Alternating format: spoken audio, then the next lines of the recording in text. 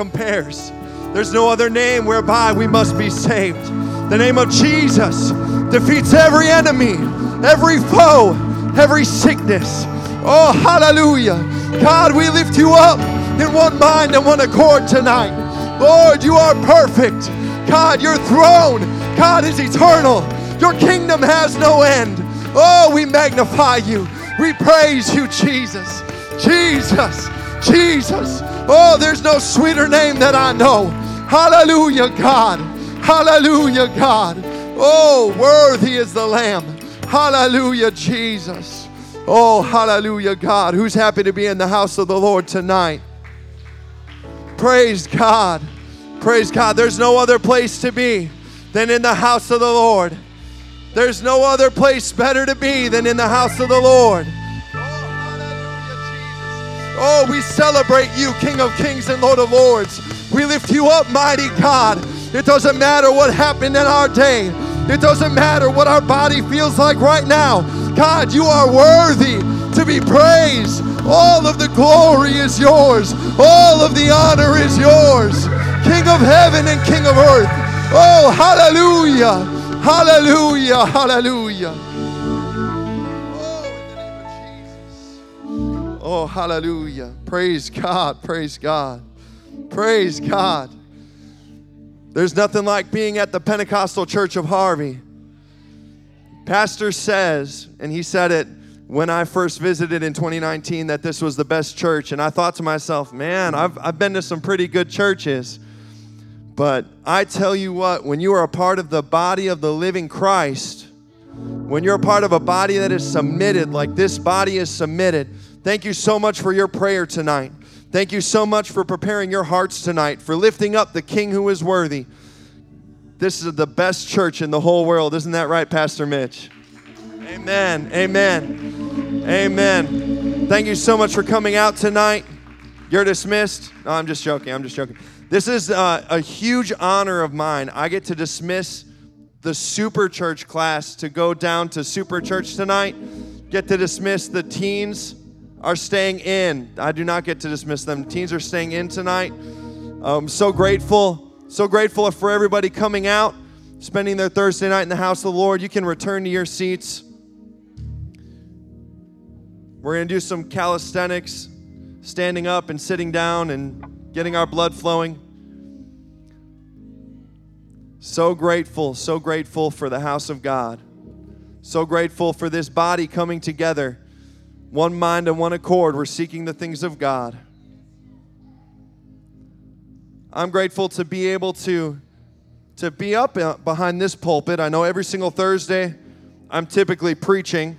I'm preaching downstairs. I was talking to somebody at work about that today, talking about church, and they said, "Oh, how often do you preach?" I said, "Every single Thursday I get to preach. We're preaching downstairs, pouring out the word and allowing prayer and worship downstairs." We're grateful to all of our parents, to all of our grandparents in this house. We're having amazing, wonderful things happening in Super Church. So grateful to be able to be up here in what I like to call Big Person Church. We're going to have an amazing time in the Lord. I'm grateful, of course, to Pastor Anthony, Sister Michelle. We're missing them. Please keep them in prayer as they're away and they're out this week. So grateful that God has blessed me with a wonderful wife. Thankful for her. She's down ministering to the children so that I can be up here with you tonight. I know I'm very excited for this time. Don't worry, you don't have to listen to me for the full 3 hours. Brother Nicholas and I are going to split it. We're under submission, an hour and a half each, right? That's what I was told. No, but so grateful. You're going to be able to hear the word of God from two vessels tonight. And in that, I wanted to start us off with a title. Anybody else really like sermon titles? I'm usually somebody that I really like sermon titles. I create a sermon title, and I think it's so fun and so cool, and then it has nothing to do with the sermon. So if that happens tonight, I apologize in advance, but I promise you the Word of God is going to go forth, and I believe that hearts are going to be ministered to in a mighty and powerful way.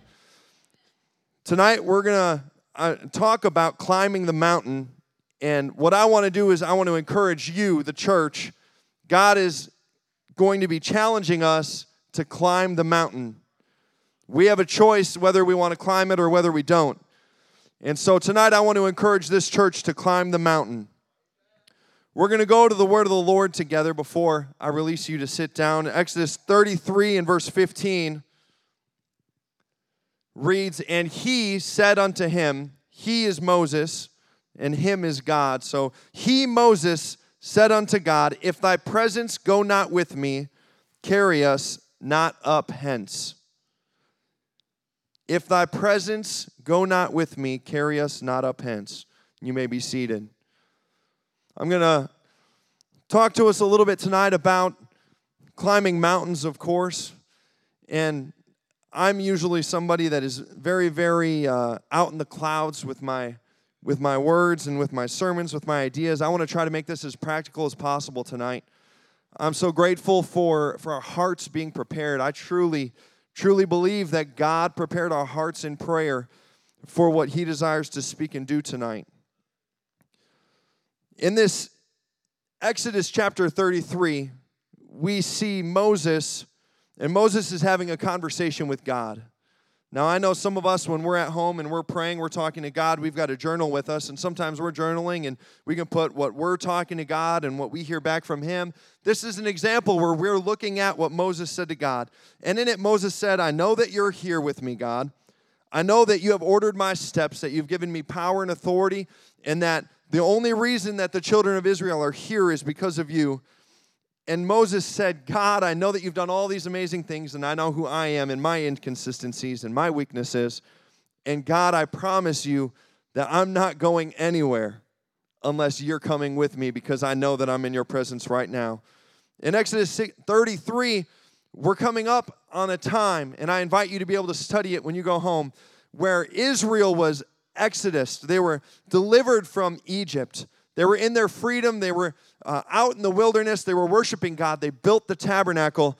And this moment right here is right after Moses went up to the mountain, received the 10 commandments, and came back down and found the children of Israel worshiping other gods, worshiping a calf. So he experienced all this disappointment, all this hurt, all this pain. And in that, God ended up going back into the children of Israel and offering mercy and offering love. And Moses is saying, "God, I know that you've extended this. I know that your children are still here right now, but I need you to keep going with me. I need you to keep staying with me." And in that, he had such a hunger and such a desire for God. Moses said, "God, you spoke the vision. You delivered your people from bondage. Your spirit is here. But what is next? What's going to happen next? I know that you've delivered us. I know that you have forgiven us for our idol worship. But God, whatever is going to happen next, I need you in it." In 33 and 18, he says, "God, I need you so much. I just want you to show me your glory. I need you." Imagine in this moment, Moses crying unto God, "God, show me your glory." He's the person that he already went up to the mountain, already experienced God, already received the 10 commandments from God, and he's saying, "God, it's not enough. I need to see more of you." There are some things that will happen in life where we recognize a need for something, right? We have bills come in, we say, "Hey, I need money to be able to pay for these bills." We are driving our vehicle down the road and we say, "Hey, I need to charge up this car if it's electric, or I need gasoline in the engine to be able to keep moving and to keep going." And Moses at this point, so hungry for the things of God, recognized, "I need to see the glory of God. I need to see the presence of God in a greater way. Otherwise, there's no point to anything." I can see him just point blank saying it. Church, I want to challenge us tonight to have the heart of Moses when it comes to seeking the glory of God. I'm sure that every single one of us at some point have encountered somebody, maybe in this church, maybe in our homes, maybe out on the street, where you see them and automatically you recognize there's something different about that person. There are people on the street that hopefully they're looking at you and they're looking at me, and they're seeing that we have spent time with God. If we seek the glory of God and if we seek His presence like we never have before, seeking to go to a newer level, a newer depth, and to see even more, because He always has more for His church, saying we want to experience it all, then we are choosing to climb the mountain. And I believe that in this church, we have a large amount of people, if not every single person in this church, that when you come to Harvey, there's a reason that you came to Harvey. When you came to this church, you're dedicating yourself. God, I'm here for everything that you have for me. God, I'm here because I'm hungry. God, I'm here because I recognize that there's a need in my life. And then as that need is met, we get to make a decision to either be whole at the bottom of the mountain or to be able to start climbing and to continue moving forward for the greater things that God has for us. You see, looking through Scripture, we're looking often at our patriarchs, at our examples that have gone before, humans just like you and me that have gone before us and experienced a life with God. And see, Moses climbing a mountain, Moses saying he wants more from God is not the first or the only time that we see God direct somebody to step away to be able to experience his presence in a special way. In Genesis 22, we see God having a conversation with Abraham, and he says, "Behold, here I am." Once again, establishing God was there intimately, personally with Abraham. And he said to Abraham to take the promise that he waited for 25 years, his son Isaac, to be able to go up and to climb a mountain, not even telling him exactly what mountain or what peak to go to, but saying, "Abraham, I have this trip for you to take. You're going to have to go out of your way a little bit, but once you go up this mountain, it's all going to work out. You're going to sacrifice your son, the promise that you waited for 25 years, but now you're going to sacrifice it and it's all going to be okay." Can you imagine how Abraham felt in this time? I cannot even. 25 years waiting for the promise coming to pass, and then going on a trip with Isaac being old enough to be able to have conversation and understand what his father was about to do to him. Sometimes, church, when God has given us a promise and we've waited so long for it and we see it come to pass, we can just hold on to it. And we don't want to release it to God. We don't want to do anything but just hold on to that promise. But guess what? That promise in its fulfillment is not everything that God has for you or for me in that moment.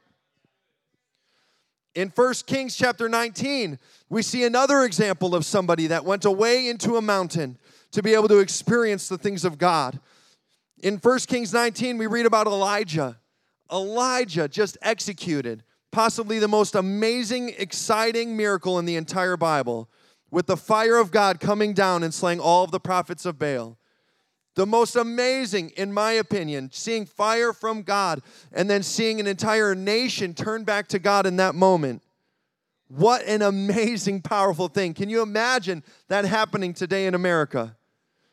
And yet in this amazing miracle where God exercised his authority and his power and his hand upon Elijah's life, we see Elijah running from the queen of the time because he's fearful for his life. Elijah in this moment, we see him hiding under a tree and asking God, "God, can I die? Will you please let me die? I don't want to continue going on."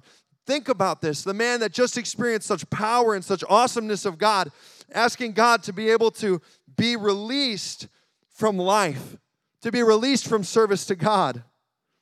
In response to this, God in his perfect wisdom sent an angel down, and in that angel told him, "Arise and eat, because the journey is too great for you." Arise and eat because the journey is too great for you. Elijah didn't even recognize, do I need to keep going on a journey? Can I please just get out of this and can I please be done? But God already had something set up for Elijah, something deep, something greater. And in that, Elijah got to experience the glory of God like only Moses got to experience before. You see, these men of God, we put them on pedestals. You can see that I put Elijah on a pedestal, like, wow, fire from heaven coming down. That's so awesome. An entire generation without thinking about every human feeling in that moment of fear, of anxiety, of depression, any of those things that could come there. You see, these are life-changing and eternal moments that we are reading about and looking at with these precious men of God. We're looking at them and we can see that Elijah was experiencing some of the same things that we experience today. As we're going through our life and as we're submitting to God, we can experience depression. We can experience fear. And we can be uncertain about everything that's happening in life around us, even if God has shown himself to be the true ruler. We can see and imagine that Abraham could have been broken and distraught, even though he was following the voice of God, even though he had experienced his promise, we can imagine and we can understand him not understanding and having conversations with God saying, God, I have no idea why you're asking me to do this, but you've been good to me this far, so I'm going to continue moving on and continue following. God trusts us, and he trusts our character. In the Word of God, it says that he's never going to give us too much for us to bear. The beauty of God is that he is taking our strength, and our strength is actually true weakness. And he always is going to give us something with knowledge that we can turn to him and we can experience the fullness of what God has for us. That we can lean on God's strength, lean on his understanding, and that he can pour it all out into us to receive what he has in store. You see, Moses knew without any shadow of a doubt, God, I'm in the right place. In that conversation in the tent, God, I know your presence here. I know that you're in the right place, that I'm in the right place. God, I know that me being the leader of Israel was not by my hands, but that it was by yours. And we can see that Moses recognized that the only thing that mattered in life was staying in the presence of God. The only thing that mattered was staying in the glory of God. Every single one of these men, with all of their human emotions, human feelings, had a moment where they could choose to stay where they were at or to climb the mountain. They could stay where they were at, or they could decide to step out, even though it didn't make sense for any of them to do so. My prayer tonight, church, is that we'll seek after God not only for who he is, not only for what he does for us, but exactly for who he is. We're not here and serving God because he's our healer or he's our provider. We shouldn't be here because God has saved us. We should be here because he is perfect and he is wonderful. That he is the creator who did everything. If we can have an affection for God that is pure, that is absolute compassion for God, for the one that created us with absolute intentionality, we can submit everything to God. We can experience a greater glory and a greater understanding of God than we've ever experienced before. Church, God wants us to experience a new level of his glory, a new level of his power, a new level of his holiness. One of my favorite chapters in the Bible is Isaiah 6. In Isaiah 6, we see a prophet in the year that King Josiah died, and he's in the throne room with God. And he recognizes that he is a man of unclean lips, and he asks God, please purge me and please cleanse me. He calls out for God to sanctify and to cleanse him. And in that moment, he's able to be a mouthpiece, and he's able to not only experience the glory and the holiness of God, but then to go back to earth, to reach out and to share that glory and that power with others. What would happen today, church, if you and I were honest? Honest with God on how we felt. Honest with God on where we were in our life. That we could view our circumstance and we could say, just like Elijah said, man, this life is really scary and it's really tough. God, do I need to keep going on? What if we were at a point where we were Abraham? We were living in our fulfilled life. We were living in the promise, and yet God asked us to give something up. Would we sit there and submit to him and keep walking forward, or would we hold on to it with everything that we have? Moses was living humbly and hungry for God with everything that he had. And yet he said, I want more. I need more. I'm absolutely confident that in this church and in this body, we have people that are in every single one of those situations, in every one of those scenarios. God has moved and God has spoken upon this church, mighty and amazing revival. God has plans for us that are far beyond where we're at right now. It's not going to be by our power or by our strength. It's not going to be by our amazing abilities, but it's going to be by God's Spirit that we see these miraculous things happen. God desires, church, for us to have a greater sensitivity to his glory. God has great and amazing things that He desires for us, church. I want to encourage you tonight to hunger and to thirst after God's glory and after His righteousness. Back in the streets of Azusa, and I know I've talked about it before, but there's just something about God's glory. The church building, the people were so hungry for God that they had 24-hour service every single day of the week. People were praying, people were singing, people were preaching, people were prophesying. And in that, the hunger and the desire and the glory of God that filled that place was so mighty and so powerful that the people in the surrounding areas saw actual flames coming off of the building. The power of God and the holiness of God was so physically manifest that the people around them and the people in the area could see the glory of God. This last weekend, we met at the Illinois District Prayer Meeting up in Addison. And we were praying for apostolic authority and apostolic experience like we've never experienced it before. And in that, I'm sure everybody that was there experienced different things from God speaking to you on what to expect in this new time, in this church body, in our streets, in our work, in our jobs. And the only thing that I could think of, the only thing that I could feel in that moment was God's desire to pour out His glory again. We may be experiencing God's glory, but we're just experiencing a small part of it, church. In the New Testament, when Jesus went up on the mountain of Transfiguration, we saw Moses and we saw Elijah up there with Him.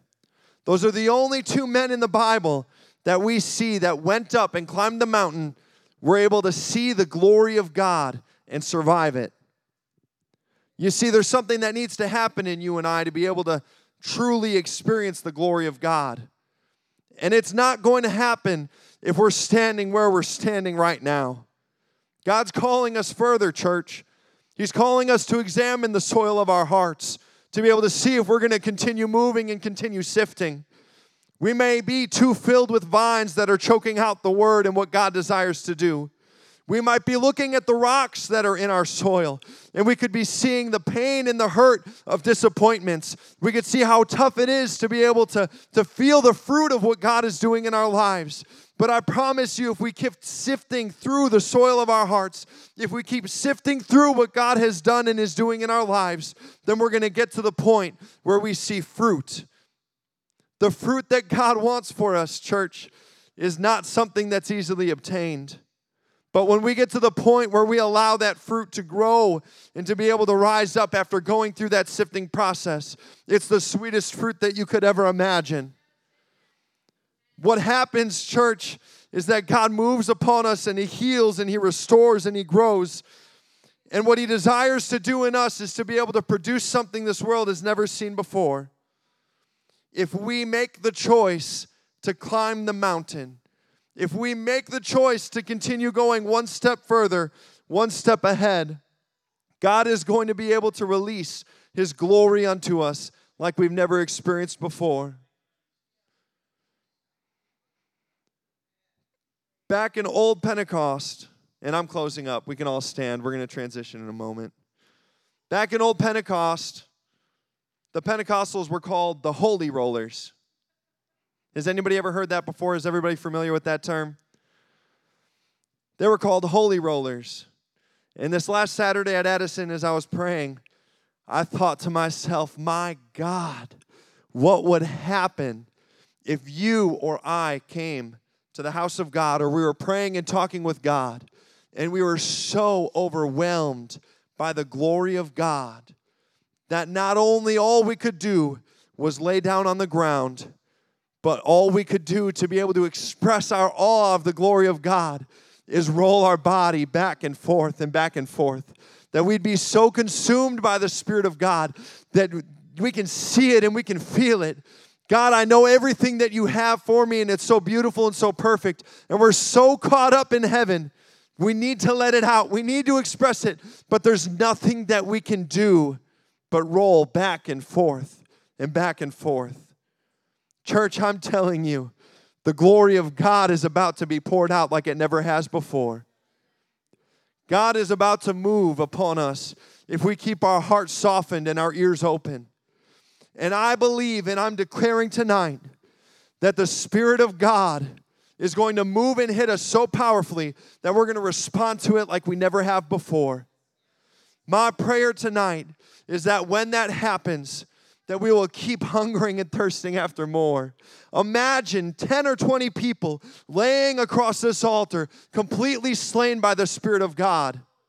I pray that instead of laughing and mocking, that we would seek God's glory to slay us as well. I'm telling you, church, we're about to experience something that we've only read about in books and things that we've never experienced before. The glory of God is going to hit this church. It's going to hit our houses. It's going to hit our houses, our hearts, our minds, and every single part of us. And the only thing that's going to keep us from it is if we choose to stay where we're at instead of taking a step forward. If we choose, God, I've had enough and I don't need any more. God desires to move upon us in a mighty and powerful way. So with that, we're going to have Brother Nicholas come. But I would love for us to raise our hands, and I would love for us to pray and ask God to move upon us. Oh God, I want your glory in my